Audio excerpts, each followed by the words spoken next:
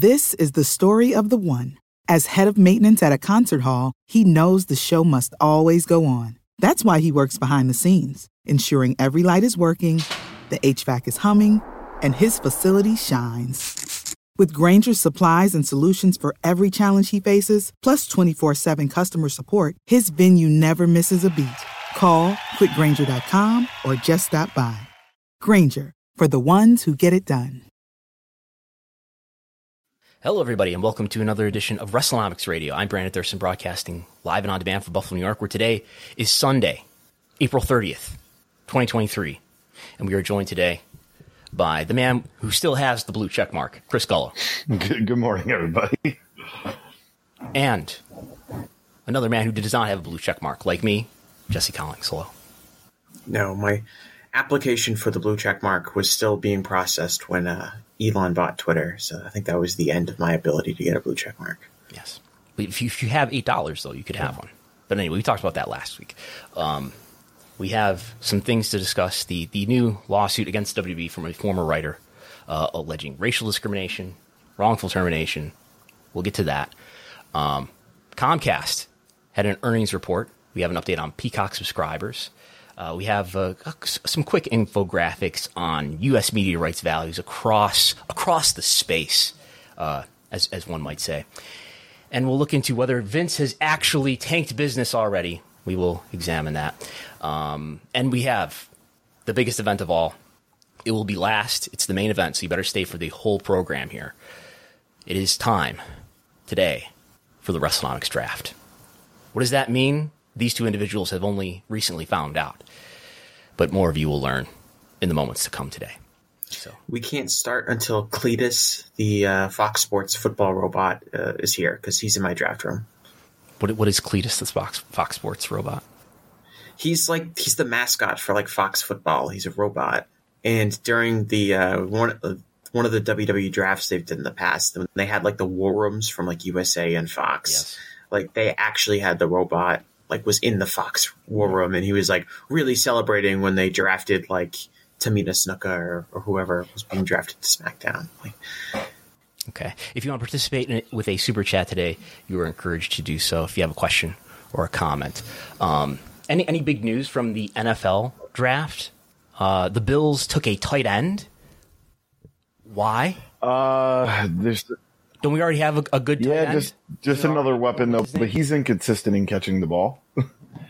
He's all around a great player, but they wanted another weapon for Josh Allen. Still didn't really address that number 2 wide receiver spot, but, it is what it is. Mm-hmm. Mm-hmm. And Bill Belichick, the master strategist, what did he do with the draft? Apparently players didn't want to play for him. I'm not a draft Nick. I honestly don't care at all about, following the draft or having an opinion I know anything about these players that they drafted. I'm told that for their first round pick, they took a cornerback named Christian Gonzalez, and I was told that he fell in the draft, and it was a huge steal that the Patriots were able to get him. He was not happy, though. I'll pay attention when he was drafted. He looked very upset. Drafted by them. Yeah, I'm sure that's a real thing. That's true. They took a kicker in the 4th round. They've taken some old linemen and some defensive players. Patriots rarely draft skill position players very highly. So it's usually just a bunch of guys. And I'm not going to pretend to know a lot about, the quality of Marte Mapu, linebacker from Sacramento State. I'm not going to act like I watched a lot of Sacramento State football this past fall. What conference do they play in Sacramento State? So I know in basketball, I'm pretty sure they play in the Big West. I know they're not a Division I program for football. They're probably whatever Division I AA is. Drafted.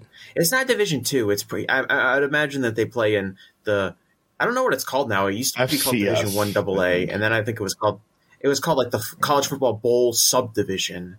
It's a weird cross between Division I and Division II. And if you wanted to watch that on television, what network would you watch that on? I would assume definitely ESPN Plus has a lot of those 1AA games. So I would imagine that the ESPN Plus does a lot of that stuff where they have a lot of very niche sports content. So they have all of the smaller like all of the smaller conferences in college that don't have like really big, television rights, like the Big 12 or the Big 10 or the SEC, those are almost all on ESPN Plus. And they cover like a lot of sports. Like you could go watch like, women's college volleyball, between Lafayette and Drexel University. And it's probably on ESPN Plus. Okay. Well, with that, we will commence three white guys talking about a racism lawsuit. If you want to read Chris Ely's opinion article on WrestleNomics.com, that is up now, where he's talking about this story as well as just WWE's history with talent who are people of color and how they have been portrayed on the screen, which will be relevant to this case as we summarize it here. So this was filed, I believe, on Monday, and I'm supposed to be checking Pacer. I told myself I'm going to check Pacer, which is a lawsuit filing system, every day. I should be checking it every day, but I missed this. We learned about this on Wednesday after it was probably sitting there for a day or two. But former WWE writer Brittany Abrahams is suing the company, as well as the individual staff that you can see on the screen here. So that is Vince McMahon, Stephanie McMahon, and other members of the writing staff for the creative team: Chris Dunn, Ryan Callahan, Jennifer Pepperman, Christine Lebrano, Mike Heller. She's suing all those individuals as well as the company itself.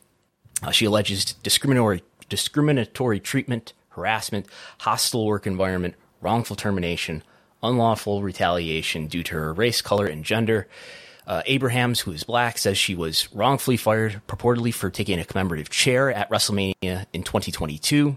She alleges that the reasoning was a pretext, and her termination was actually because of retaliation for pushing back against racist creative ideas. Besides WWE, the complaint is being filed against, I just said that. Have I pasted the entire article in these notes? She describes working with Bianca Belair and her interactions with fellow writers as well. So we'll go to these various anecdotes that are brought up in the filing. She alleges that Chris Dunn intended Bianca Belair to say, quote, don't make me take off my earrings and beat your ass, end quote, which are lines based upon cruel, ugly stereotypes of dark-skinned black women, she alleges. The plaintiff emailed the lead writer of SmackDown, Ryan Callahan, and she wrote to him, "I know I'm new and I'm not trying to be disrespectful or step on Dunn's or anyone's toes, but I would be remiss if I didn't mention that Miss Belair's scene includes racial jargon and offensive stereotypes, particularly her go-home line." Abrams asked how to move forward with her complaint, but Ryan Callahan, again, who is the lead writer of SmackDown, still to this day, some of these writers are former writers at this point, but a few of them are still with the company. Callahan never responded to her complaint, according to Abrahams. In conversation with Bianca Belair the following day, Bianca Belair informed the plaintiff, Abrahams, that she told Dunn 3 different times that she didn't want to say that line, but he never listens to me. He puts that line in every week. And WWE kept the discriminatory line in the script, she alleges. Then we move on to Reggie. It was discussed in WWE's Writer's Slack before a show that a new wrestler, Reggie, would dress in drag, complete with wig and tights, quote, so he could partner with Carmella, a female wrestler, in a tag match against other female wrestlers, end quote. Abraham's coworker, Andrea Listenberger, who was a writer at the time, responded to the thread, observing that putting a straight black man in drag might perpetuate harmful stereotypes that would offend viewers. WWE eventually scrapped the discriminatory pitch, but only in response to a white Caucasian individual's protected conduct in the form of Listenberger's complaint. Then Apollo Crews was scripted to speak with an exaggerated Nigerian accent, despite Abrahams complaining about it. In or around the spring of 2021, Ryan Callahan pitched that a white Caucasian male wrestler with a hunting gimmick, Shane Thorne, would have that gimmick and would hunt a black male wrestler for fun. The complaint says, in a nutshell, the said hunting gimmick pitch was for Thorne and Reggie was quote, since Shane is Australian, we should make him a crocodile hunter, and instead of hunting crocodiles, he hunts people, end quote. Holding Reggie captive in cages was also discussed. Abrahams again objected to her superior's racially motivated misconduct, specifically stating that a gimmick where a white man hunts a black African-American man for sport is racist. Ryan Callahan is alleged to have laughed and sarcastically responded, "Oh, is that a bad thing?" Afterwards, the plaintiff spoke to another writer, Brian Parisi, who revealed that he agreed with the plaintiff, but that the pitch was racist. But that he felt too nervous to speak up about it. And then we go to an interaction that Abrahams says she had with Jennifer Pepperman, who is another writer who is still with the company. According to the plaintiff, Pepperman discriminatorily treated her and other Black and African American W employees poorly compared to other similarly situated white and Caucasian counterparts. Pepperman routinely and unjustifiably raised her voice, Abraham says, and made rude comments about the plaintiff and other Black and African American W employees. Pepperman would snap at plaintiff and her similarly situated Black and African American counterparts or deliberately berate them in front of everyone else. Despite Abraham's complaining about this, she says, WWE failed to take any immediate action or corrective response. This, in and around November 2021, a Black female writer's assistant was fired after reporting WWE's lead writer, Ryan Callahan, created a racially hostile environment against African American employees. In the course of an investigation in response to that, Abrahams described to HR discrimination and hostile work environment related to Pepperman. Abrahams described racist and sexist pitches from Callahan, but no action was taken by WWE, in her view, to correct that. Abrahams and another female Black writer, Kyla Silvers, pitched a storyline involving Aaliyah, Mansoor, and Angel Garza, in which Mansoor would have a secret he's keeping from Aaliyah. Ryan Callahan suggested, according to her, how about his secret is he's behind the 9/11 attacks? Silvers nervously laughed and said, let's not do that. Let's talk about the other part of the pitch. Callahan is alleged to have said, oh, I guess you're the lead writer now. Another writer, Mike Heller, shared a sexist pitch for a Muslim female wrestler, wherein the said female wrestler lacked authority over her own body and mind. Heller's pitch included Angel Garza being forward and aggressive in his efforts to date Aaliyah, Aaliyah being easily swayed by Angel's evil tactics, and Aaliyah being confused about which guy she should date, oscillating between two men until the end of the storyline.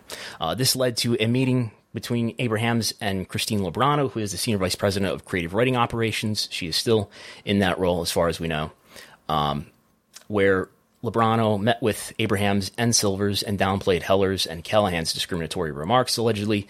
She says that she heard it was a joke and wacky things are said in the writer room all the time. When the plaintiff indicated that that doesn't make it okay, Lobrano is alleged to have responded, I know, but look at the waves we're making in the company. 4 years ago, no woman worked on the creative writers team. And she advised the plaintiff to be careful to pick and choose your battles. Then at WrestleMania, just over a year ago in 2022, she took a commemorative chair from the floor. This is the WrestleMania commemorative chair that we're seeing on the screen here, I suppose. Many other writers took chairs. They were not punished. She was fired as a result of this. She claims that this is a pretext for firing her as retaliation to her various complaints about racist pitches and other pitches that she complained about. She's seeking an award of damages in an amount to be determined at trial, so she's not naming an amount of money that she's looking for. So that's where we are. She's being defended by the Cochran firm. Yes, the firm that was founded by Johnny Cochran of O.J. Simpson trial fame. So it'll be interesting to see how W responds to this. There may be pressure to settle this because the merger is coming up. W may want this litigation, maybe other litigation, maybe the MLW litigation for that matter, off the books before the merger is complete. But we'll see. Any thoughts on this? I think there's two different primary ways people talk about this, or what I've seen people talk about this. And we can talk about it from like a legal sense of like, ooh, do we think that this will hold up in court? What do we think a judge would say about this? Will WWE settle? Those kind of aspects of it, which is a complicated legal matter, and I'm probably not the best person to be judging that. But we can also talk about this in a way of like, what does this say about WWE? What does it say about their writing team? Some of these pitches that you described, some of them we didn't see on television, right? So they got kiboshed at some point. We didn't see Mansoor saying he was responsible for 9/11. We didn't see, the Aaliyah, Hector Garza angle. We did see Apollo Crews using the exaggerated Nigerian accent. We did see Apollo Crews. And there are... We did see Bianca Belair using that line. I mean, I haven't gone back in the video archives, but she alleges that it did it was uttered on the air. Yeah, we've heard of other stories and things like that. Just in recent years, there was the Jordan Miles T-shirt, the ACH T-shirt, from a few years ago in NXT. There is, I don't know I can't pronounce his last name, so I apologize, but Kazim Kaz from the Masked Man show on The Ringer, who used to be a writer for WWE, told a story about how, when Lio Rush was originally going to be paired with Bobby Lashley, they were referring to Lio Rush as Bobby Lashley's handler. And Kaz told a story about how he went to Vince McMahon and had to argue on behalf of why they shouldn't call him a handler and why instead to call him a hype man. And then he had to explain in great detail what hype man means to Vince. But there are plenty of incidents that we can point to and say that maybe the writing staff, and by extension Vince McMahon, who is ultimately overseeing and responsible for the writing staff, do not have the most racially sensitive ideas. And this goes back to the history of pro wrestling, which is always coasted off of stereotypes, usually far after the rest of entertainment has kind of shed coasting off of those stereotypes. And it's just really evident in Vince's historical creative that when Vince wants you to get a personality, when Vince wants to get you a new character, he often leans on cultural, racial, and national stereotypes for that person. And we've seen that over and over again. Even just looking at the main roster now, okay, the Legado del Fantasma, right? They're in NXT. The gimmick is they're kind of like South American and Latin American businessmen. They come up to the main roster and now they have to be the LWO. They got to be the Latino World Order, and they got to wear these Mexican shirts that have the Mexican flag on them because they have to be more outwardly Mexican because that's how Vince sees talent. And this is reportedly in an era where Triple H has more creative influence than ever, and Vince is back, but perhaps not in as much influence as he was in before last year, July. Walter can't be Walter. He has to be Gunther, and he has to be more German because Walter wasn't German enough of a name. He's got to have a more obviously German name because he's got to be more German.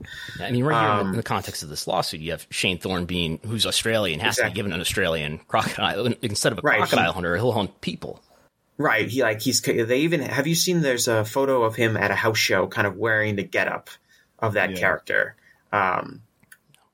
That's been going around of him. Yeah, he's got to be the crocodile hunter. I would so that's what's alleged in this filing, in this complaint. As far as, yes, there's a lot of ideas here that didn't make it to screen. Now she's complaining too about how her criticism or her response to these ideas was not taken seriously. But it's not surprising that this sort of thing would be happening in the writer's room that is led ultimately by Vince McMahon. It doesn't sound like Vince McMahon was in these rooms, but he's the head of creative, and that's who they're working for. And in recent years, we've seen Jinder Mahal in 2017. As Chris Ely wrote in his article that just went up this morning, he sort of had to be a heel because he was Indian, or that was his. He was basically an evil foreigner in 2017, and he used He did racist things towards, said racist things towards Shinsuke Nakamura in the course of their program working together. I believe Vince himself, the year is 2015, he does a promo with Roman Reigns where he tells Roman Reigns as a way of getting heel heat, you're one generation removed from having a bone in your nose. So, it's believable that there's some sort of cultural systemic influence in WWE's creative that allows for racist ideas. It's still, Vince longs for the days when this was more permissible, that you could use racist tropes and racist stereotypes to get a response from an audience. I mean, Vince, I would sum up Vince's creative as Vince is not like pop culturally literate at all. And I feel like his idea of characters are rough archetypes that would exist in like a 1950s cartoon. And so everyone just has to lean into like this lowest common denominator archetype. And if you're not a white wrestler from America, it's almost always going to be based on your heritage or your culture or what makes you different. And I guess there's a difference between, right? Is Vince racist, right? Oh, Vince has, Martin Luther King Jr. is a big idol of Vince. Every year he plays a Martin Luther King Jr. video on Martin Luther King Jr. Day. So yeah. And so is Vince can't be racist, but I definitely think that the sensibilities are just, from a creative end, are not there to reach a 2023 audience. And that's why we see, we could talk about the pitch ideas, but we see so much of it make television. And the Apollo Crews one is a great example, because now we have some evidence to see how that would, if there was pushback in the writer's room against the Apollo Crews thing, which it seems like there was, if you believe this lawsuit, and yet that still made television. And there's still stuff on the show today that you could point to. Akira Tozawa, remember when they were doing the ninja gimmick like a couple years ago too? That's another example. Yeah. Another one. Yeah.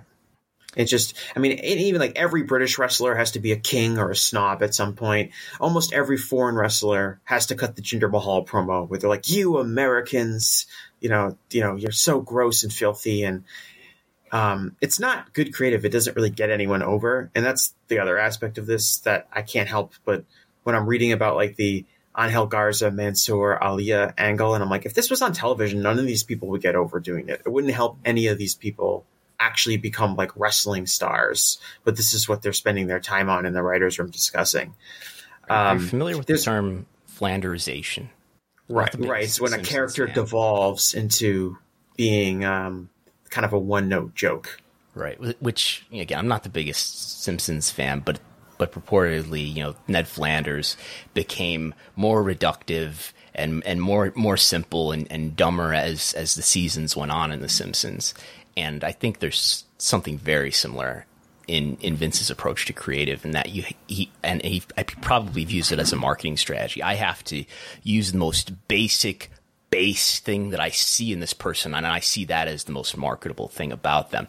And WWE has had an increasingly diverse roster, and I think that has, in some ways, further encouraged Vince to rely on stereotypes and further increase the hazards for him to put stereotypes on the screen, despite sort of wider culture moving in the other direction.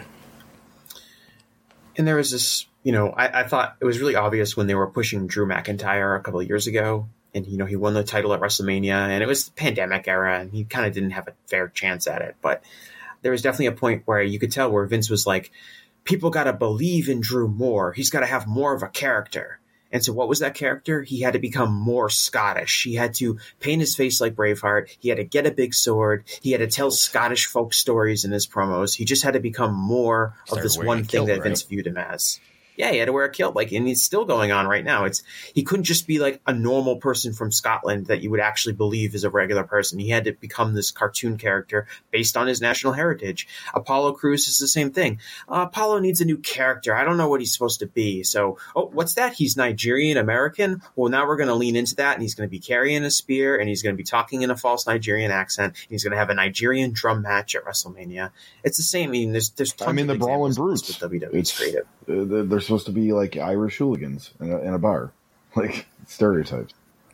Yeah, they devolved to the national stereotype. There was something else in that lawsuit that I found kind of interesting, and it was when regarding Bianca Belair. I think the plaintiff says that other writers had spoken that they have a hard time writing for Bianca Belair. Prior to the writing of the scene, many of the W writers commonly complained that they didn't know what to do with Ms. Belair.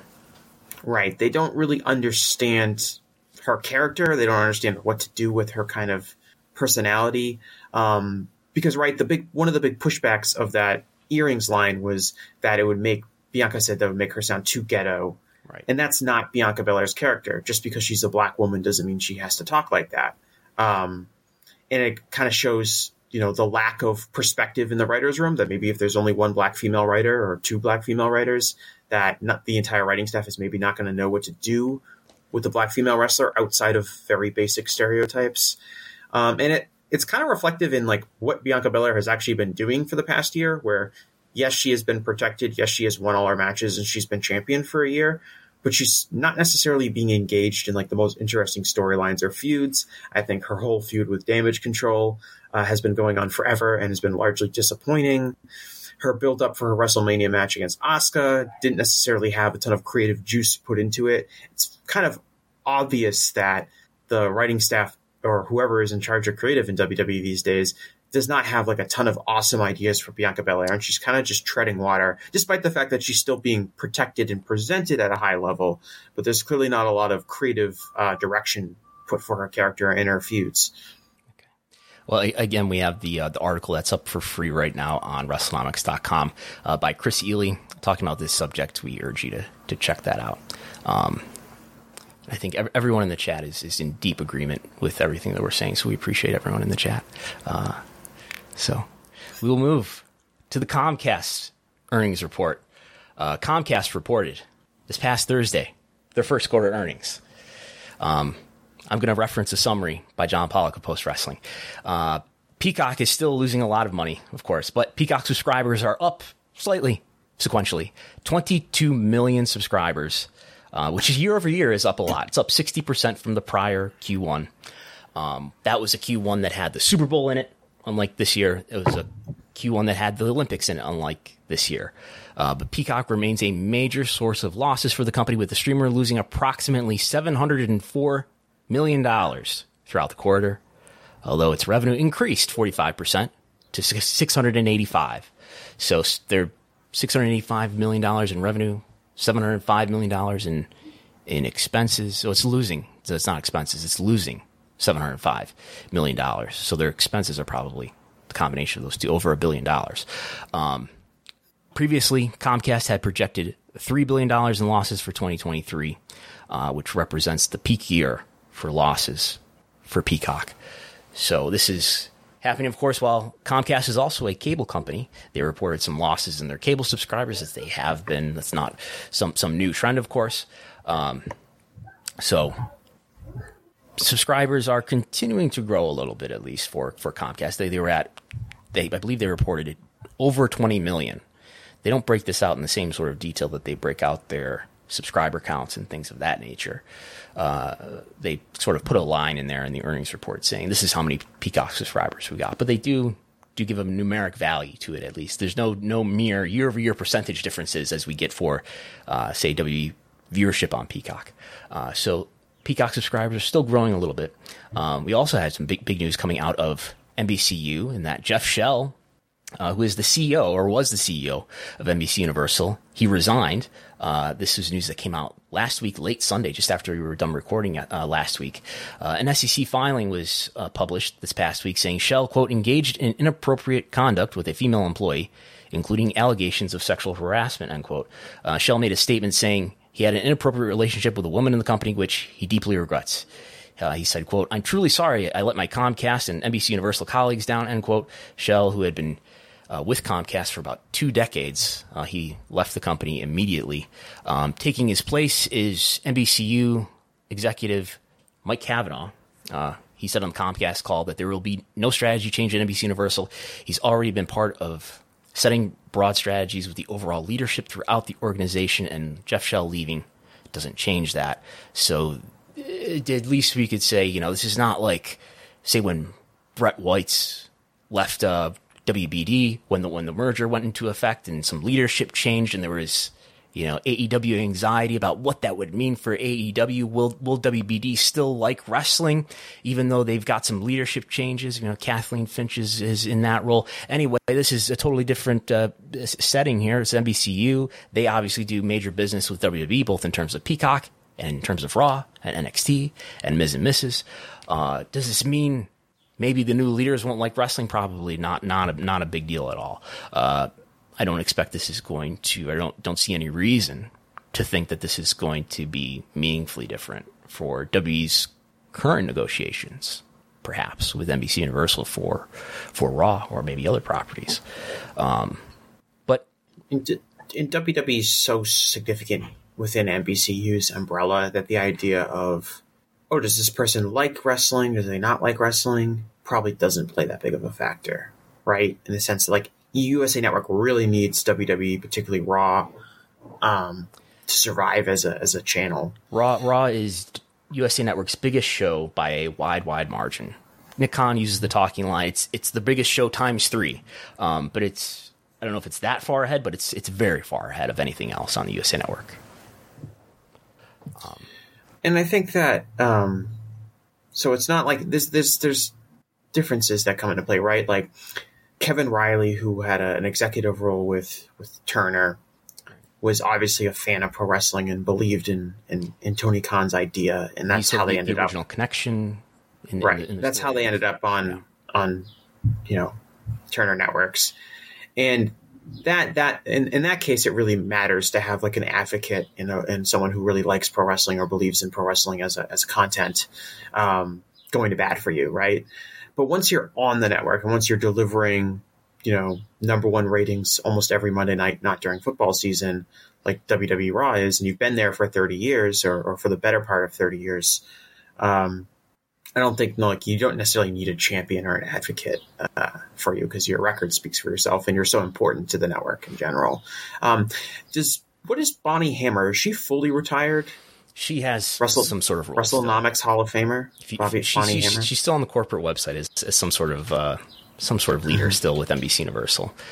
And for people that don't know, Bonnie Hammer is longtime NBCU executive who's always been very a big champion of pro wrestling and WWE and has played a major role in establishing WWE and NBCU's relationship. She's the vice chairman of NBC Universal is her official title. Yes. But she's not retired yet because that's one of those things where she was talking about she's going to retire. Like I feel like this is something that's been talked about for like 10 years. Mentioned that they still work with her when he was on one of his interviews. He was asked, who do you work with on those deals? And he said, well, we're across Pete Bacavella, I think is one of the names who's often mentioned in media rights negotiations, but Jeff Shell and Bonnie Hammer he mentioned, and I think a few others too. If this was Fox and not NBCU that was seeing this shakeup, I think that maybe it would be a little more consequential because SmackDown on Fox is not necessarily as important to the Fox brand as like Monday Night Raw is to USA or the WWE library on Peacock. So I think like if that was the case, but because it's NBCU, I don't think it really is going to play that big of a factor. I thought there was some irony in WWE's biggest business partner by a fairly wide margin. There's no doubt about that. Something like 30-40% of WWE's annual revenue comes from NBC Universal by way of the Raw rights, the Peacock rights. CEO of that company had an inappropriate relationship with an employee and resigns. I would like to be in the room when Vince McMahon was briefed on that news. So anyway, if we look at the progression over time of these TV rights fees, here's U.S. subscribers across streaming. Peacock is probably, in my estimation, above Paramount Plus, but below ESPN Plus. So on the lower tier, certainly, of where these streaming services are across the U.S. So in a tier higher than that, likely certainly is Disney Plus, Hulu, and probably the Max, the combined HBO and Discovery Plus will be in that range too, and Netflix well above the rest of them. And I have here on the chart in the sort of bluish green the MVPD. Does anyone know what MVPD stands for? I assume it has something to do with cable subscribers. Multi-channel video programming distributor, something like that. It's basically cable satellite, and then we have vMVPD, which is the virtual, that is YouTube TV, Sling, Hulu Live. Mm-hmm. So if you combine all that together, I had to do some estimating to get to this number, but you combine all that together, you have about 77 million subscribers, and that's declining over time. Are we getting to the point on the current trajectory? Let's take the trailing, 6 quarters or something like that. On that trajectory, are we getting to the point where like that number will be lower than the biggest streaming service, Netflix? It's not going to happen anytime soon, but it is going to get closer. That gap is going to get closer. But we could say that there's more households that subscribe to at least one streaming service than there are households that subscribe to traditional pay TV. That's already happening. And so I don't know what it means, but it's something to keep our eye on as the way that people consume media and the amount of money that they spend on that media changes over time. I did Google Trends on Peacock. As it's obviously not telling me like what the subscriber rate is, but what's the interest? Are people searching for Peacock more? Because maybe that means more people are signing up. And what we see in the Google Trends for Peacock is we've got some really big peaks here for February 2022. That's got to be the Super Bowl, right, of last year. And then we see a really big peak here around Thanksgiving. There were Thanksgiving games, football games on Peacock, I'm guessing. Does that sound right? This past NBC gets the primetime one, so I think they like co-stream it, yeah. Simulcast, yeah. And was there any bump here for WrestleMania week this year? Yeah, a relative bump. It's nothing on the scale of these NFL bumps, as you would expect. The NFL interest is fathoms above WWE interest, but during WrestleMania week, we do see a tick up from the following weeks. And what about in the week prior? We do see this bump over here in 2022, which is an increase over the weeks before it. So we are seeing an increase in searching around Peacock around WrestleMania time, which is what you should expect, I think, if W is really helping that service. And then what about WrestleMania itself? WrestleMania itself, the searches for WrestleMania were at their highest point since at least 2019. I didn't look at weekly. You don't get weekly granularity if you go further back than a time course of like 5 years. But searches for the WrestleMania topic were higher in 2023 than they were in 2022, 2021, 2020, or even pre-pandemic 2019, which I think is reflective of this notion that I believe that W interest is at a higher point than in previous years. Especially with WrestleMania this year. It was definitely, if you compared it to WrestleManias over the past few years, it definitely felt like there was much more interest in the top, match and the top key matches and the angles going into it. And I think that shows that when you have a major star like Dominic Mysterio, that metrics are going to increase. So, if you have a super chat comment on how big of a draw Dominic Mysterio is, feel free to contend with us here. I had a dream. I was doing a podcast, and it was last night. I had a dream where it was me, Dominic Mysterio, and Filthy Tom Lawler. We're doing a podcast. Wow, that's an interesting podcast. Is that a future episode of the Gentleman's Wrestling Podcast? No, but I think the context of it was I have a episode I'm recording tomorrow, and I forgot to in the dream I had forgot to record it with my person I was supposed to record it with because I was too busy talking to Dominic Mysterio and Filthy Tom on their podcast. I don't know if I have dreams about being on a podcast, but I have dreams. This is the first one I think I've ever had where I'm hosting a podcast and I had a dream about it.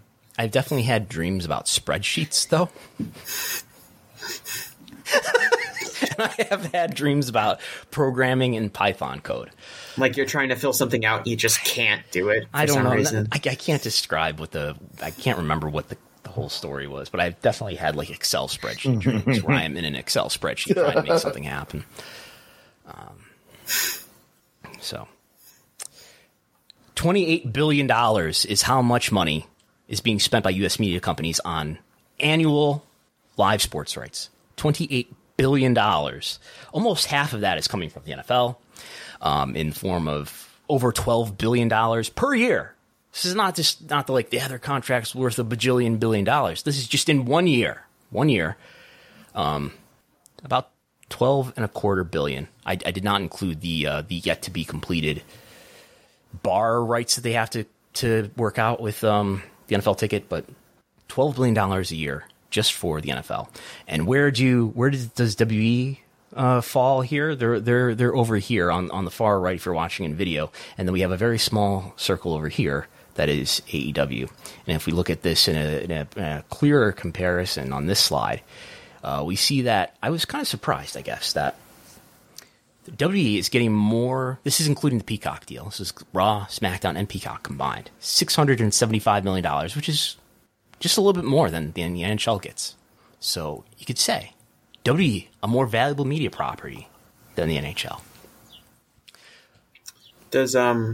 Is this for these sports leagues? Is this factoring in the local affiliate deals as well? That's true. You probably get over over WWE when you include regional sports networks, even though they're so this is just like collapsed. For the NHL, it's just their deal with ESPN and Warner Brothers Discovery. Yeah, it's just WBD and ESPN combined, average annual value. Yeah, and that would, at least, not to say that the NFL isn't crushing everyone else, because they definitely are. The NFL doesn't have any of those types of deals, right? All of NFL's programming is tied up in some sort of national television distribution method, as opposed to like NBA and MLB, which also have these, in some cases, very lucrative regional sports network deals and things like that, for now at least. Yeah. So NFL is obviously the biggest by more than, it's probably like 4 times the NBA, something like that. NBA is number 2, as you'd expect. Major League Baseball is number 3. I guess that's a good point. This doesn't include any of the RSN money, whatever's left of it. The Olympics are number 4. So the major 3 sports, team sports, and then the Olympics are actually number 4. This is just U.S. This is not including international. Followed by the Big Ten, followed by March Madness, followed by the SEC, followed by NASCAR. All these properties, more live sports revenue than WWE, NASCAR, and the PGA, $700 million a year. And then we get to just under $700 million a year, WWE. Are these current deals too? Like not with extensions? This is the current. Yeah, because Big 12 is probably going to be more than WWE shortly. I think next year. I'm figuring out that math right now. Has the Big Ten? What's in process? Pac-12. I'm not sure. I would have to look. Let's see. Big 12. Yeah, I think they finalized that. I might be able to tell you here. Look. Maybe I'm confusing with the Big. Maybe they didn't finalize yet. And part of these come with who has been negotiated lately and who is not, right? Yeah.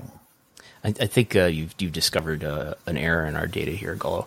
This is incorrectly totaling the current and the previous values for the Big 12. So the current value for the Big 12, well, the next deal, which will begin in 2025, for which is 2.2 over 6 years, 380. So this Big 12 should be 380, which would put it between UEFA and MLS. So my mistake. But AEW is more valuable than Notre Dame with NBCU. Wimbledon, which is probably a limited amount of content, and USGA, which is golf. Yes. Okay. And the Big East. I guess Big East is one of the smaller conferences.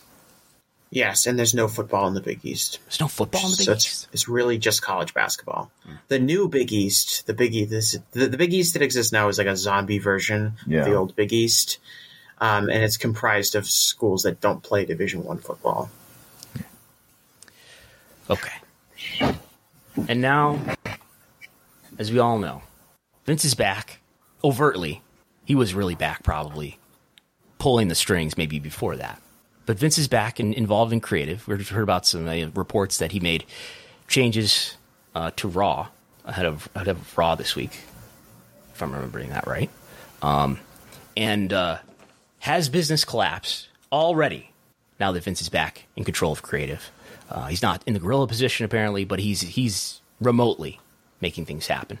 And it's not the case yet that ratings are down. Well, yes, ratings are down from the peak of the post-WrestleMania episode. But we can't say that in April, and he's been back basically since April. He was at the WrestleMania, the post-WrestleMania Raw. But in April, TV ratings for both Raw and SmackDown, both total viewership and the demo, were still up. And in fact, they were up more strongly in April than March. Now that includes a post-WrestleMania Raw episode and a post-WrestleMania SmackDown episode. But so does the year prior, which we're comparing it against in this year-over-year comparison. Raw is up 8%. SmackDown's up 8%. In the demo, Raw's up 20%. SmackDown's up 19%. Even NXT, even that excellent NXT product that everyone broadly enjoys with the likes of Braun Breaker and Indy Hartwell, up 14% in April in the demo. Actually down 4% in total viewership, though. Impact's doing well as well of late, consistently in that Showbuzz Daily top 150. But Dynamite continues to be down double digits in year-over-year comparisons by month. And those numbers look pretty good for Raw and SmackDown. But I've got even better numbers for Raw and SmackDown. If you look at the younger half of the demo, 18 to 34, SmackDown's up 30% in April. In April, not March, not in the great Triple H era where it was up only 12%, 8%, up 30%. Raw is up 29% after being up 23% in March. So if Vince McMahon has come back and ruined this product, it's not apparent in the ratings. Okay. But wait a minute. Ratings, let's forget about that. What about ticket sales? Tickets are not as hot as they used to be, right? Well, here, I've got more ratings information, but I already made my point.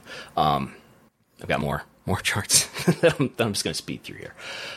Ticket sales, according to WrestleTix data, Paris, they did a house show. It's higher than last year, same time of the year. Corpus Christi, SmackDown, I guess it's not a good comparison when I think compare it against. Birmingham, England, it's up from the last time they were in Birmingham. Rosemont, Horizon, W Raw, it's higher than it's been at any time since the pandemic.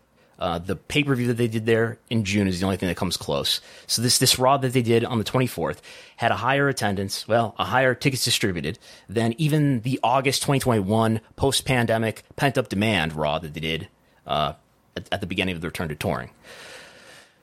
Toledo, Ohio house show, no comparison. Fort Wayne, Indiana did better. It's a house show, did better than the last time they were in Fort Wayne about a year prior. Columbus, Ohio SmackDown.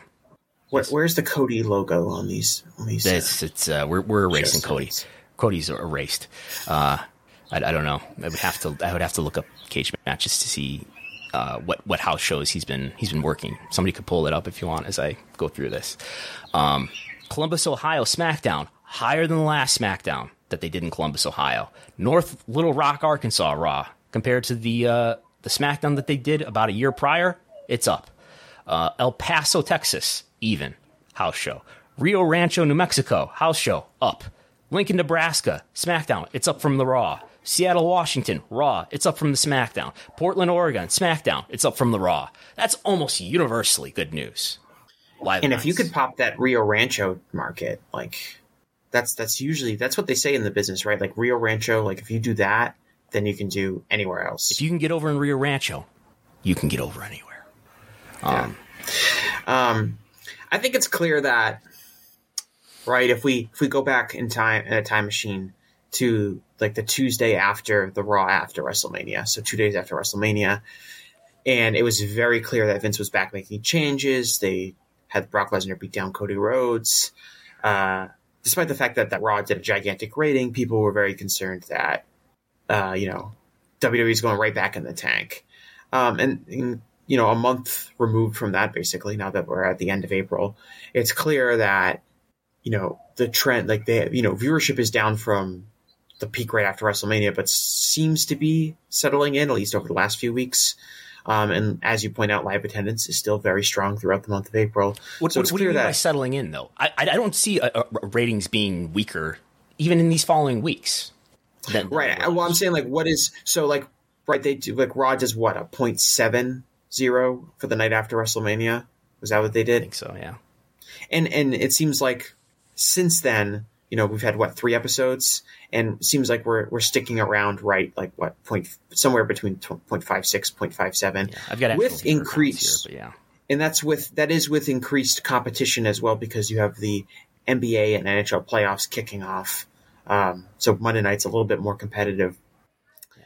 And so the point I want to make here was that, okay, we have this big, I'll try to put the red thing on the screen here. Okay, we have this big peak here, as people in video can see, this big pop of the rating for the post WrestleMania episode, which is apparently not as high as the post Rumble. I'm guessing this was, or the that was the Raw 30 show they or did, the yeah. Raw whatever. In any case, what we don't see is in the blue here last year, that these numbers are higher than they are this year. We've still got the green 2023 dots are higher than the blue 2022 dots. Now, they're not as high as the 2021 dots. And maybe that can be dismissed by cable attrition and all that. But we don't see, it's not as if, that was a big number for post-Mania, but everything after that, people have tuned out back to normal attrition Vince levels. It's not. It's still up higher than it was last year. Total viewership and the demo. Same story in the demo. And what about SmackDown? It's more even, but it's not lower. In the demo, similar story. I'm not one to say Vince is great at creative. He's not. But we don't see, at least not a month in, we don't see this, Vince sucks, he's terrible at creative, and it's going to kill the fan interest. That hasn't happened yet. I'll tell you if it happens. We'll talk about it all day if it happens, but it hasn't happened yet. Yeah, I'm a big proponent of, I think Cody should have won at WrestleMania. I think Cody should be the champion and he should have the title all the time and that he should be defending it on a regular basis. And I thought that was the better move because I think Cody's their biggest star. But it's clear, at least a month removed from Cody losing, that Cody is still a big draw, that Cody is still helping out attendance, that Cody is still providing viewership boosts. So he hasn't been killed yet. It's possible that continued poor booking does hurt his drawing power, but it's clear that the loss at WrestleMania didn't totally pull the rug. He's been in the main event of almost every house show since WrestleMania. I just looked up whether it's working Finn Cody Balor or himself, Solo Sikoa, yeah. So the WrestleMania loss has killed his drawing power. No, it hasn't. Okay. That's my point is that there was maybe some concern that he really needed to win at WrestleMania, otherwise he'd look like a geek and he'd lose his drawing power. But at least a month removed from that loss, he's still a big difference maker when it comes to the bottom line. He's still their biggest star. I guess the question I have is why. What would you attribute to the increases in viewership from last year and the increases in house show attendance? What would be the things you would attribute to that, basically? That's a good question. Peacock, Roman Reigns, and Cody Rhodes. First things that come to mind. Okay, so you have I'm going to ignore the Peacock point for a second, but so Cody Rhodes and the Bloodline, right, are two angles that have really gotten over, and fans are interested in seeing what's going to happen with them. They're tuning in each week. They're maybe going to live shows when they're in town. They're two big credit things. to Sami Zayn for this. He was a key player. Well, yeah, I'm lumping Sami Zayn and the Usos and Roman Reigns and Solo Sikoa. They're all in the Bloodline aspect of it. But you have two major storylines that have been basically on every show, because while they have the brand split in theory, in the last few months, these stars have been on both shows, especially the Bloodline, especially the Usos and Sami Zayn. They're pretty much on both Raw and SmackDown every week. I believe Cody's made some appearances on SmackDown. And Cody's obviously a big star on Raw. And so being able to kind of have your biggest acts on both Raw and SmackDown have probably benefited WWE lately, and have been kind of responsible in some ways for, the viewership in April holding up really well. And so now that why go into a brand split where you are now going to take your most over acts and kind of superimpose limits on where they can appear? And I want to be clear, this data and point I'm trying to make does not say anything about a brand split and any consequence that might have, because it hasn't. The draft has happened, but the brand split shows and the results of that have not been on the screen yet. Right, and so I guess splitting the title off again, I think it's a discussion we could have in a moment. Yeah, I think you have some really over acts at the moment, and being able to use those acts on all of your programming have been really important to WWE. And for kind of an unknown reason, they're going back to limiting their ability to appear on both shows. And I don't know why you would do that from a business perspective. Yeah. Looking at, I think if you look at these tables that we're looking at here, which would show the ratings for Raw and for SmackDown monthly on a year-over-year basis, it's easy to craft a narrative that, wow, it was SmackDown, and I want to say, well, what was big on SmackDown was the Bloodline angle and all that storyline. Because what we see is early in the year, we see year-over-year positive differences in SmackDown that we do not see in Raw in the late part of the year. In September, October, November, December, yes, Raw is going against Monday Night Football, but it was in the prior year too, and it's flat or down. Raw was flat or down throughout the football season compared to last year, also against the football season. But SmackDown started to improve year over year in that time, and then Raw followed. Who came back at the beginning of the year? Cody Rhodes came back to Raw and was on Raw a lot in the beginning of the year. So that narrative adds up with the data that I interpret here. Now, I think there's, it appears to me a very much a Vince-driven decision to do a brand split again. Maybe there's some some strategic reasons in terms of making arguments to the two TV companies that you have to renegotiate rights with, in terms of saying, wow, the brand split will really make the rosters exclusive and will help us, sustain and improve ratings. But the opposite of that is true, right? The ability to have all of the stars on both shows is beneficial to both Raw and SmackDown. Yeah, I mean, I'm not advocating that, but I'm just saying that maybe that's a thought. It's not an argument that I would necessarily advocate or defend. It's the brand split in general has always been something that people have always advocated for, because the logic at the most basic level checks out, right? Which is like, we're going to make one show the exclusive home of certain stars. And since they're the only show that you can watch that are going to have these stars, people are going to want to watch that show and that show only. So it makes each Raw and SmackDown feel different and exclusive and all of that kind of stuff. But that's never really been bared out, and no matter how many times that they've tried to brand split. Okay, but in 2016... a really serious thing happened in 2016 when they did the brand split that began in that year. In July 2016, SmackDown went from being a B show to being to its ratings improving quite a bit, because it had an exclusive roster, and it became no longer just a 2-hour B show, but it became sort of a separate company, a separate promotion. And I think subsequent to that, it allowed WWE to make a better TV deal than they would have otherwise, because instead of just dealing out Raw and a show that wasn't as strong as Raw, they were able to deal out SmackDown to Fox to make a lot more money than they would have otherwise. And it's not necessarily like the brand split is not necessarily a great idea if in a perfect world, I would say. But I think it forced Vince to have discipline. It played just too, it addressed some of his weaknesses in not being able to be a disciplined booker. So I think it was effective in that way for Vince's particular weaknesses. If he can stick to the brand split being the brand split and not coming up with different reasons, which he has demonstrated in recent years that he cannot. What have they done? They had the wild card rule, right? Yes. Right. There was like the Vince 3 wrestlers mind from rule. Each show can show up per week. A superstar issues a challenge to a wrestler from the other show. Mm-hmm. Yes. But we're going back to brand identity.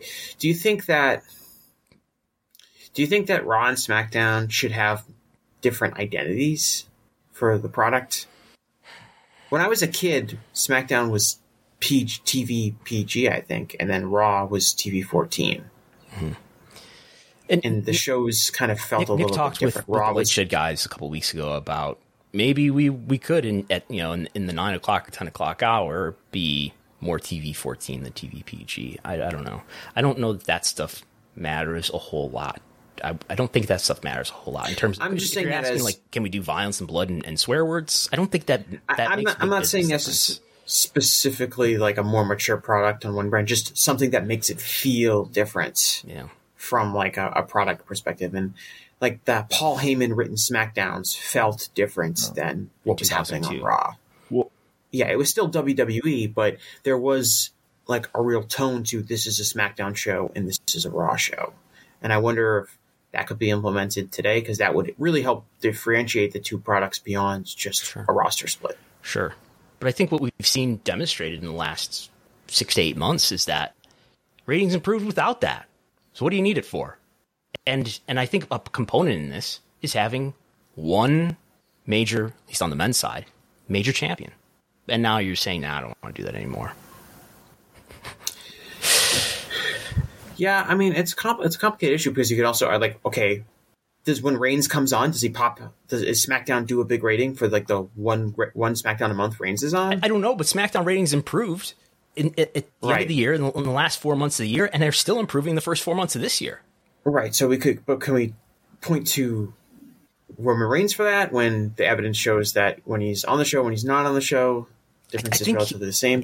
As the key player, but is the idea of Roman Reigns being a big star, and the idea that it's kind of helped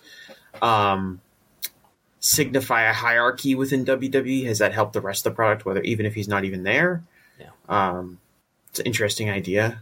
I mean, I'm sure I'm open to the idea that it's possible. I think as whether or not he's on the screen, his involvement in maybe the hierarchy or in the storyline is the central part of what's working about that, and has contributed, I think, essentially to SmackDown ratings improving.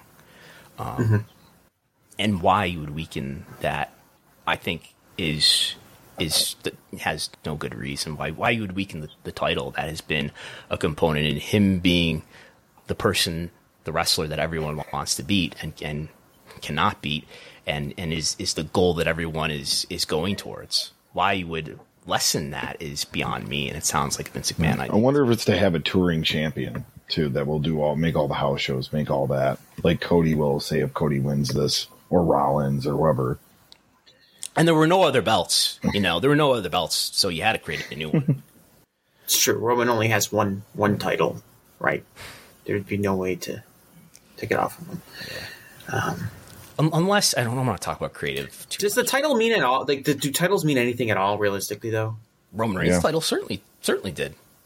Does it? Yes. I think so. Like, I think that has been, I don't know, as opposed to defending the title. Does defending the title really mean that much to like a rating? What's the last Raw time? not having a world champion? Raw not having a world champion? What's the last time that Roman Reigns defended the title on TV? It's got to be last year. Didn't he defend against Riddle? Maybe right, and it did a huge rating. Its right. quarter hour outdid the quarter hour that Vince was on when at the day that Vince was,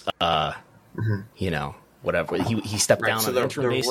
The rare title events. I guess my point is, like, if Raw has been up a lot year over year in 18 to 49, and like you point out 1834 in April, and April started with the message of being Raw doesn't have a world champion because the guy who was going to be the world champion on Raw lost at WrestleMania. I think in terms of Cody being the champion would be important to establishing his character, and I think signifying that he is a true top guy and he's on the same level as Roman Reigns in terms of WWE hierarchy. But semantic issue of whether or not Cody Rhodes has a pro wrestling championship, is that really that big of a deal relative to like Cody Rhodes just being a big star and having a character that connects with the audience? So what's the question? Do we overrate the idea that like Raw needs to have a world champion on it? And that like the world title is something that just has to exist for something to feel important? The world title did exist, and it doesn't now. Is sort of my view on it, or at least it doesn't exist as potently as it did a couple weeks ago. No, I'm not talking about the introduction of a new title. I'm just saying in general, is the world title like as a Now, when you say world title, are you talking about the title that Triple H introduced on Monday? A recognized world championship. Okay. It doesn't necessarily have to be a specific title or not, but the idea that Raw needs a world champion. I don't think so. To draw, because look at their ratings. They didn't have their own world champion in the last. Yes, this is precisely my point. I'm agreeing. We overrate the idea of like a world championship mattering. Yes. The turnaround on Raw has not been because there's a new world champion on Raw. The turnaround in Raw has largely been because Cody Rhodes is a big star that the fans believe in and the fans want to see, not necessarily that he has a world championship belt. Right, and there at least weren't signs that I could see telling us that his failure to win the title at WrestleMania was a detriment to certain fan interest indicators. Didn't see that, at least not yet. And it seems to me it's not broken, but we want to fix it anyway, which is a signature of one Vince McMahon. So SmackDown rating looks like it was up. We'll see on Monday. Stock is way up still, and LWO is at the top of our merchandise analysis. Appears to have been, for the third week in a row, the most popular category on WWE Shop. You can get that report as part of the subscription at patreon.com/WrestleNomics, as well as TV ratings analysis almost every day. And this coming week, it's going to be WWE Q1 earnings, Wednesday morning, 8:30 a.m., a rare early morning WWE earnings call. Probably not with Vince McMahon, but with Nick Khan. And I'll be talking about that with John Pollock on Thursday in the afternoon. The WrestleNomics Pro Wrestling Industry Report is still a part of the Patreon subscription, as well as it is available on PayHip for just $6. And finally. Oh, I was going to say before we did that. Yes. Yeah. Oh. Oh, yeah. Okay. Yeah. We do have a super chat that came in a little bit after a topic, a couple topics ago. So let's address that, and then we'll go to the draft. Super chat is from Big Time Baxter. Was WWE badly underpaid by NBC Universal Comcast before Fox came in? Well, so before Fox, before the 2018 deal, for both Raw and SmackDown was getting about $130 million a year for both Raw and SmackDown. As we know, they're getting $470 million a year now from the combination of NBCU and Fox. I mean, badly underpaid is like, I don't know, what's the cost of, what's the appropriate value of some asset? It's what people are willing to pay for it. And when they made their deal in 2014, that $130 million deal with NBCU, that's what NBC was willing to pay for it. And WWE apparently didn't get an offer in the alternative that was good enough to leave. But however, in 2014, part of what contributed, I believe, to a weaker deal than they would have gotten otherwise was the fact that they did the W Network at that time. Vince McMahon said as much in earnings calls that launching the network seems to have made NBCU hesitant, and I think there is some concern that maybe the launch of the network would put content out there that would take away from W ratings, maybe. And they didn't get as strong of an upgrade. The 2X to 3X upgrade that Vince had hyped to, I believe it was Mike Hickey from Benchmark, promising Mike Hickey that he could put him in a hammerlock if they didn't get at least a 2X upgrade. They only got a 1.7X upgrade. So I think the choice to do the network, one of the costs of it was a weaker TV deal than they would have gotten otherwise. In that sense, you could say that they were underpaid. But a huge factor in getting a bigger and better deal was strengthening SmackDown to a degree that made it a far more valuable show. And that was because of the brand split. Mm-hmm. And I don't like the brand split. Okay. Mm-hmm. All right. I think we're ready. That was the only super chat we got. So This is the story of the one. As head of maintenance at a concert hall, he knows the show must always go on. That's why he works behind the scenes, ensuring every light is working, the HVAC is humming, and his facility shines. With Grainger's supplies and solutions for every challenge he faces, plus 24/7 customer support, his venue never misses a beat. Call quickgrainger.com or just stop by. Grainger, for the ones who get it done. When you need mealtime inspiration, it's worth shopping Kroger, where you'll find over 30,000 mouth-watering choices that excite your inner foodie. And no matter what tasty choice you make, you'll enjoy our everyday low prices, plus extra ways to save, like digital coupons worth over $600 each week. You can also save up to $1 off per gallon at the pump with fuel points. More savings and more inspiring flavors make shopping Kroger worth it every time. Kroger, fresh for everyone. Fuel restrictions apply. So now we are ready from our respective war rooms to begin the WrestleNomics draft, where we will, the three of us from our war rooms, we will select 5 wrestlers, 5 apiece. And what should we do here? We haven't fully laid out these parameters, but should we check back on this in 6 months, in a year, at the end of the year? And calculate, this is how we're going to have to calculate it, I think, is calculate of our 5 wrestlers on a daily basis. What was the average ELO? That's the chess scoring system. What was the average ELO of our 5 wrestlers? 6 months? Let's why don't we just do the end of the year? The end of the year. Okay. Because that's a nice time frame. It can help me evaluate what I'm going to be drafting on. Fair enough. Okay. And so this is going to be based on ELO score.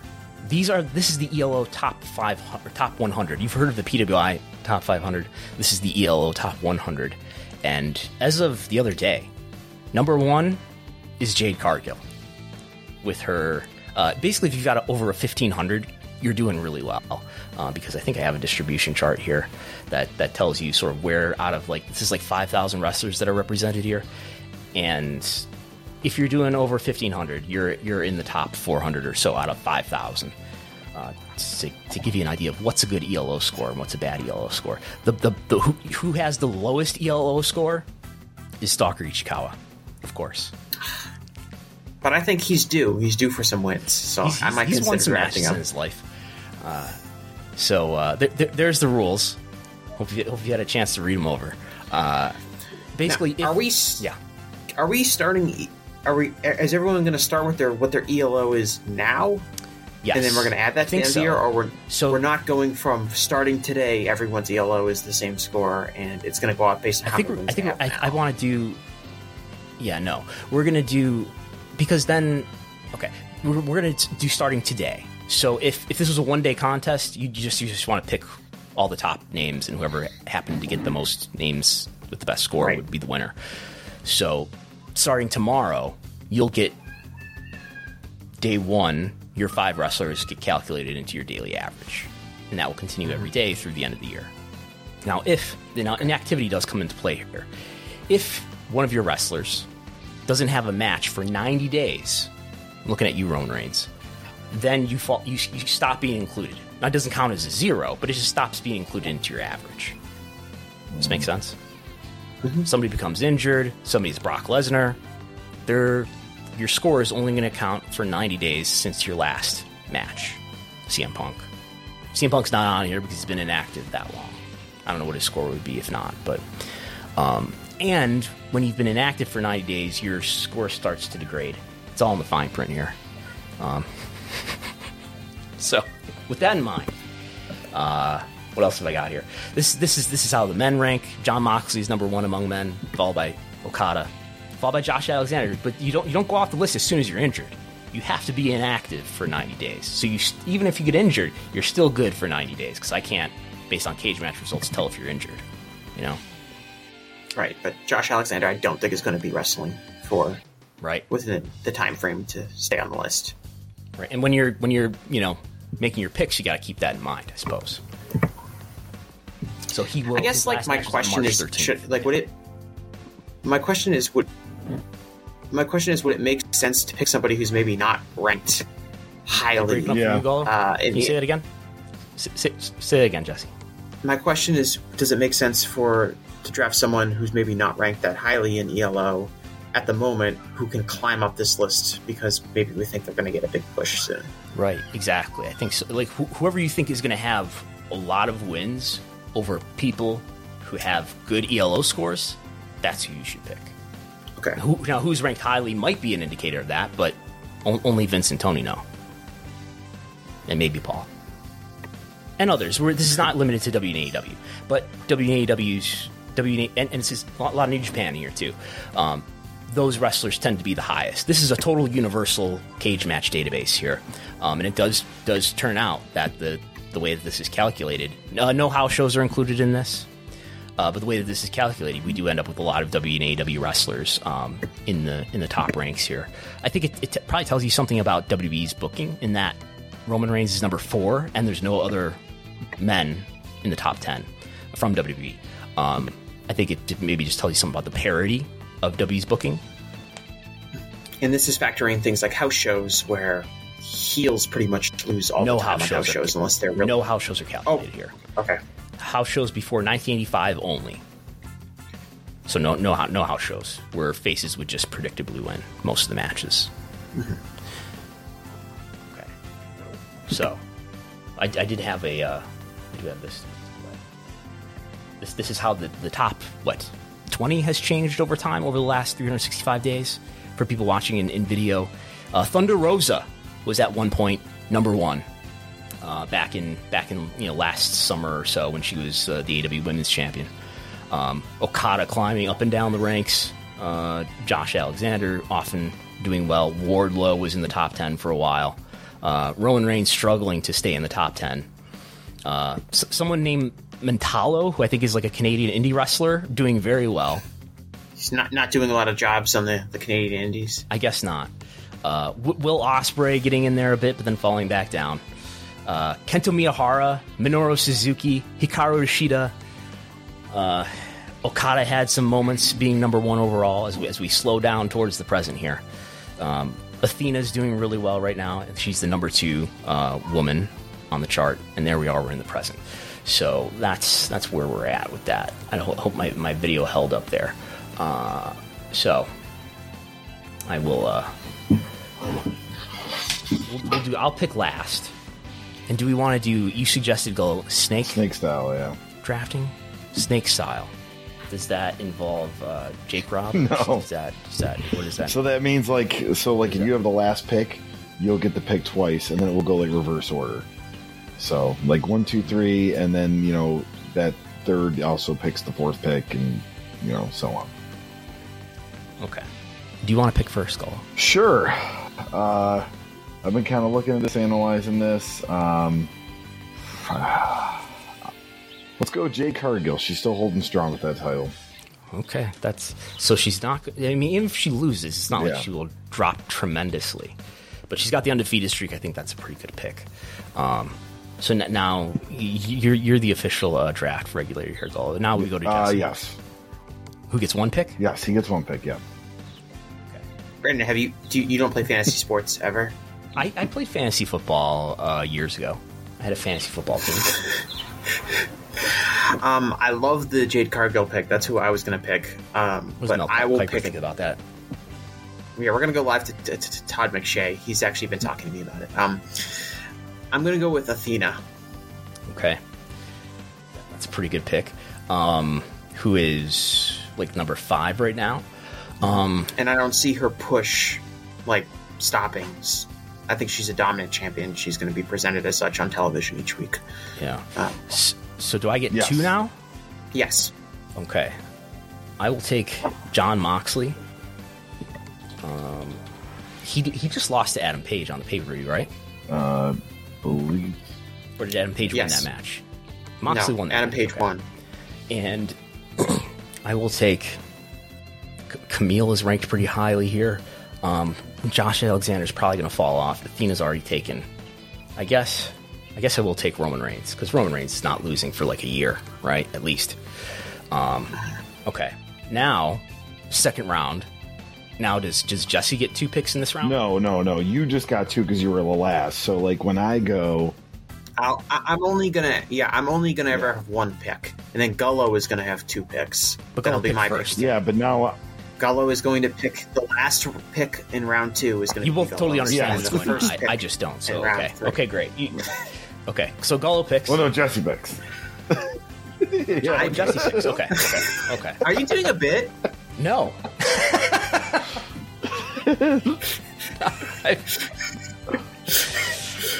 All right. This is very interesting. This is a very interesting exercise. Look at the top 100 on the screen here. I'm curious. I really would like. I guess what I'm really missing is I'd like a better understanding of how quickly someone can rise. Someone who's not here. Right. Well, that's why I tried to illustrate in this this bar race. It was how does the movement happen?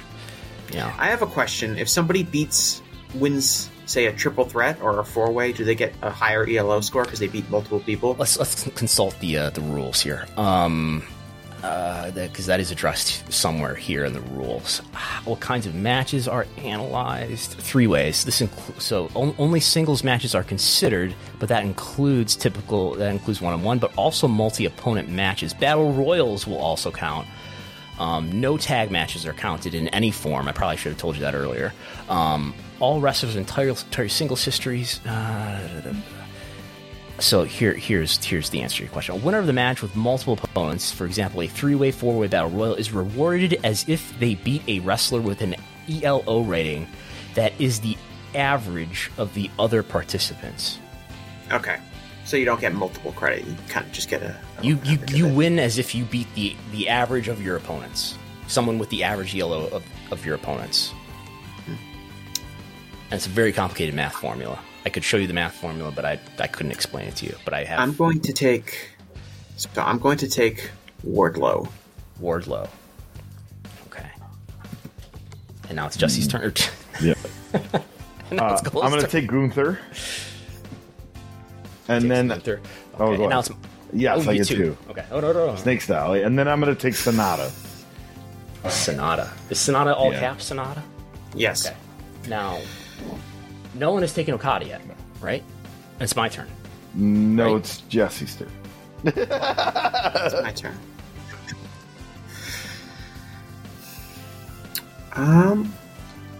I'm gonna take Camille. Okay. Is it Camille or is it Camille? Camille, I think. I'm not sure. Okay. I'll have to consult with Joe Lanza because he's the only person still watching NWA. Along with all the Fox News viewers who are, crossover from Gutfeld. Is it my pick now? Yes. Now you have to get 2 picks. I get 2 picks? Yes. Again? All right, well, I'm taking Okada. And, geez, who's left here? Ospreay's hurt? Is Ospreay hurt? No, he's cleared, right? He recently just came back, I believe. Yeah. Orange Cassidy, probably going to keep that all Atlantic title, that international title, whatever it's called. Is anybody else going to go on a big hot streak that we anticipate some big push for in the latter half of 2023? So we're leaving Josh Alexander off because he's got a pretty serious injury, right? What's he got? He tore his ACL, I think. Oh wow, he's probably out for 8 to 12 months, right? Yeah, he might have. It might have been. I can't remember specifically what the injury is, but it was one of those 8 to 12 month injuries, and I think it might have been tore his ACL. He might have tore his Achilles or something else, but it was a pretty nasty injury for him. Shida, has she wrestled in a while? Has she not wrestled in some time? Is she on here? I don't think she's been around since the Paige she hasn't wrestled since March 12th. She wrestled on March 12th. So, yeah. Okay, she wrestled on March 12th, though. But it's not like she's about to win a title or something like that to really, right? Because it's Jade Cargill and Jamie Hayter. If you're just beating people on Dark, that's not a bad way to rack up. That's why Abaddon is so high. Yeah. Yeah. Right. I'll go with Hikaru Shida. So now that's my pick. No idea how you guys know this. Okay. Here's the top 100. We have still left here Will Ospreay out of the top slots here. Of course, Josh Alexander, Minoru Suzuki, Wardlow. Watch Gull's cursor here on the Google slides here. That could indicate that he might be picking Shinko Takagi soon. The thing is, I don't trust Noah to book anyone well. So some of these promotions, I kind of want to pick Jake Lee. I'm like, oh, they just made him GHC champion. He's going to get a lot of. Is he even in the top 100 here? I don't see. He is. He's near the top of the second column. But he Noah's a really poorly booked company, and even though they just made him champion, he might not be. Kiyomiya is up here in the top in the first column. Yes. But I would never stake anything on Kaito Kiyomiya winning a big match. So I'm gonna go with Bianca Belair. Bianca Belair. Yeah. Okay. And it's Gull's pick now? We're going to go Orange Cassidy. Okay. And then... Do you have 2 picks? Yes. And this will be my last pick, yeah. Yeah. Ooh, this is... Let's go Hook. No one's really stopped Hook yet. Yeah, where is he on here? Where's Hook? He's in towards the bottom of the first column. Okay. Yeah, there he is. Okay. So Hook. And now who picks? Justin. It's my turn. Okay. This might come back to are people who have not. I don't know if this man is eligible because he hasn't wrestled. I don't know when the last time he wrestled was, and I don't see him in the top 100. But can I draft Nick Aldis? You can draft anyone you want. Okay, I'll take Nick Aldis as my kind of wild card pick. Okay. Oh man, now I have a pick. I have one more. Took Sonata way down here, but he is the champion. He's probably bound to rise unless he's a short-term champion. Let's see here. Daisuke Sekimoto is ranked pretty highly here. Is he getting booked strongly in was it All Japan? Big Japan? Big Japan. I know he's Big Japan, but he's probably working in All Japan too, right? He hasn't been working All Japan from what I can tell. I actually can't tell you where he's working, but I've been following at least the Champions Carnival, and he's not in the Champions Carnival. And he has. I don't think he's been around in All Japan for a little bit. Okay. Did Syuri win a title on that Stardom show that I only watched the main event of? I haven't watched the Stardom show. I couldn't tell you. Right. There's a lot of value here in some of these smaller promotion stars that are maybe just beating the crap out of people. Right. If you're following the pro indies, man, you got an advantage here. My problem with the pro guys is I don't know how many singles matches some of these people are going to wrestle. Right. Like, if we're talking about how many big, like, even if Sonata is champion for a long time, like, how many big singles wins is he really getting? He has 2 or 3 title defenses over a 6-month span. Plus, you have the G1 coming up in New Japan, and your top stars are going to lose to some other top stars. Right. There could be a lot of volatility there. Yeah. Yeah, that's why I was a little afraid to take them. But perhaps you could also say if someone goes like 9-1 in their G1 block and they beat a bunch of other top stars, that'd probably give them a big boost too. All right, I will take Shingo. Take Shingo Takagi. He just lost 2 days ago. He's still ranked unless that match was not calculated here. He's still ranked. He was what? He just lost to Tai Chi. 4, 5, 6, 7, 8. He's number 8. But that was for the King of Pro Wrestling title. I'm surprised none of us took Enrique Cito. Who? He's second from the bottom in the third column. I'm just picking random Marco Estrada, Joe Hendry, that I don't. Chris recognize. Weiss. I know who Joe Hendry is. Yeah. Tomihana Kaiser. Ryan. I don't know who that is. It's a very interesting. I almost wish we had more than 5 rounds because this is I think this is very interesting. Okay. I think this would be popular on other podcast formats. I think people would be into this because I think it's a very interesting thought process of who do you want to get drafted, and to me at least, it seems like the people who are going to be in AEW are good picks because of AEW Dark, and just they're going to get singles matches and they're going to wrestle people. Like certain a lot of people the Puro will not wrestle on Dark. Like the big names will. I mean, Jon Moxley probably not going to wrestle on Dark if he does this very few times, right? Right, but like a guy like Wardlow, like I could just see like Wardlow is going to win a lot of short television matches in the next few months. Right. Just won a title. That's going to help. Probably him. not going to be a short title reign. Yeah, I mean, maybe it is again, but it probably shouldn't be. And so like those people like Camille and like I took women, like I took Camille, Athena, Bianca Belair. Especially like Athena, I think is like a really strong pick. That's why I picked her first, just because I see she's getting a big push in Ring of Honor. She's going to be wrestling every week on Ring of Honor, but frequently on television, and she's going to be protected and she's going to beat people. Right, and that's kind of the person I'm looking for. Here.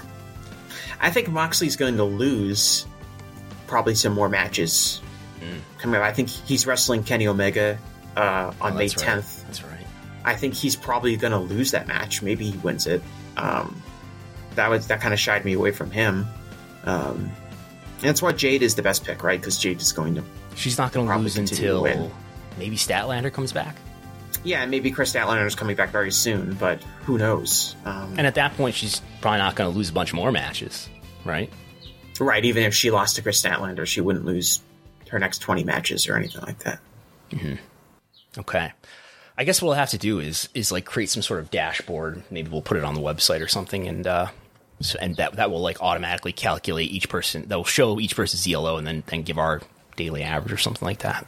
That'll be a if this gets over well, maybe we'll expand this project into something more if people enjoy this. So that's it. I think that's all I've got.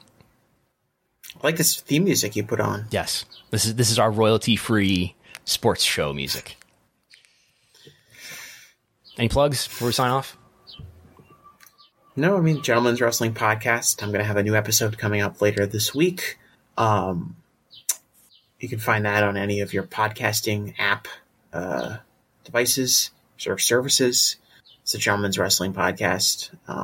Had an article run on Voice of Wrestling this week talking about Vince McMahon and kind of the dual standard that society decides to treat him by, as opposed to other powerful media executives who have been undermined by sexual assault allegations and other similar allegations that people can check out. It's gotten a lot of hits, I know, for VOW this week. So people can check that out. Are you a draw for VOW? Yeah, I would say like I wouldn't say like I'm Hulk Hogan, but I would say like maybe like, you know, maybe Cody Bret Rhodes. Hart. Oh, Bret Hart. Okay. Oh, I wish I was Cody Rhodes. Like realistically, like Cody Rhodes is a Hall of Fame, like as a Hall of Fame, his Hall of Fame case this year is very interesting as far as just like Is he on the ballot? Is he officially on the ballot? He has been on the ballot before. Cody Rhodes has been on the ballot before? I'm pretty sure. And then he fell off. Yeah, and then he fell off. Like, he was on it like 2 years ago. Okay. And then he fell off. But I would say that he has built a very strong case for himself. If you just look at the difference in drawing power, we haven't seen an American wrestler do that in quite a long period of time. Yes.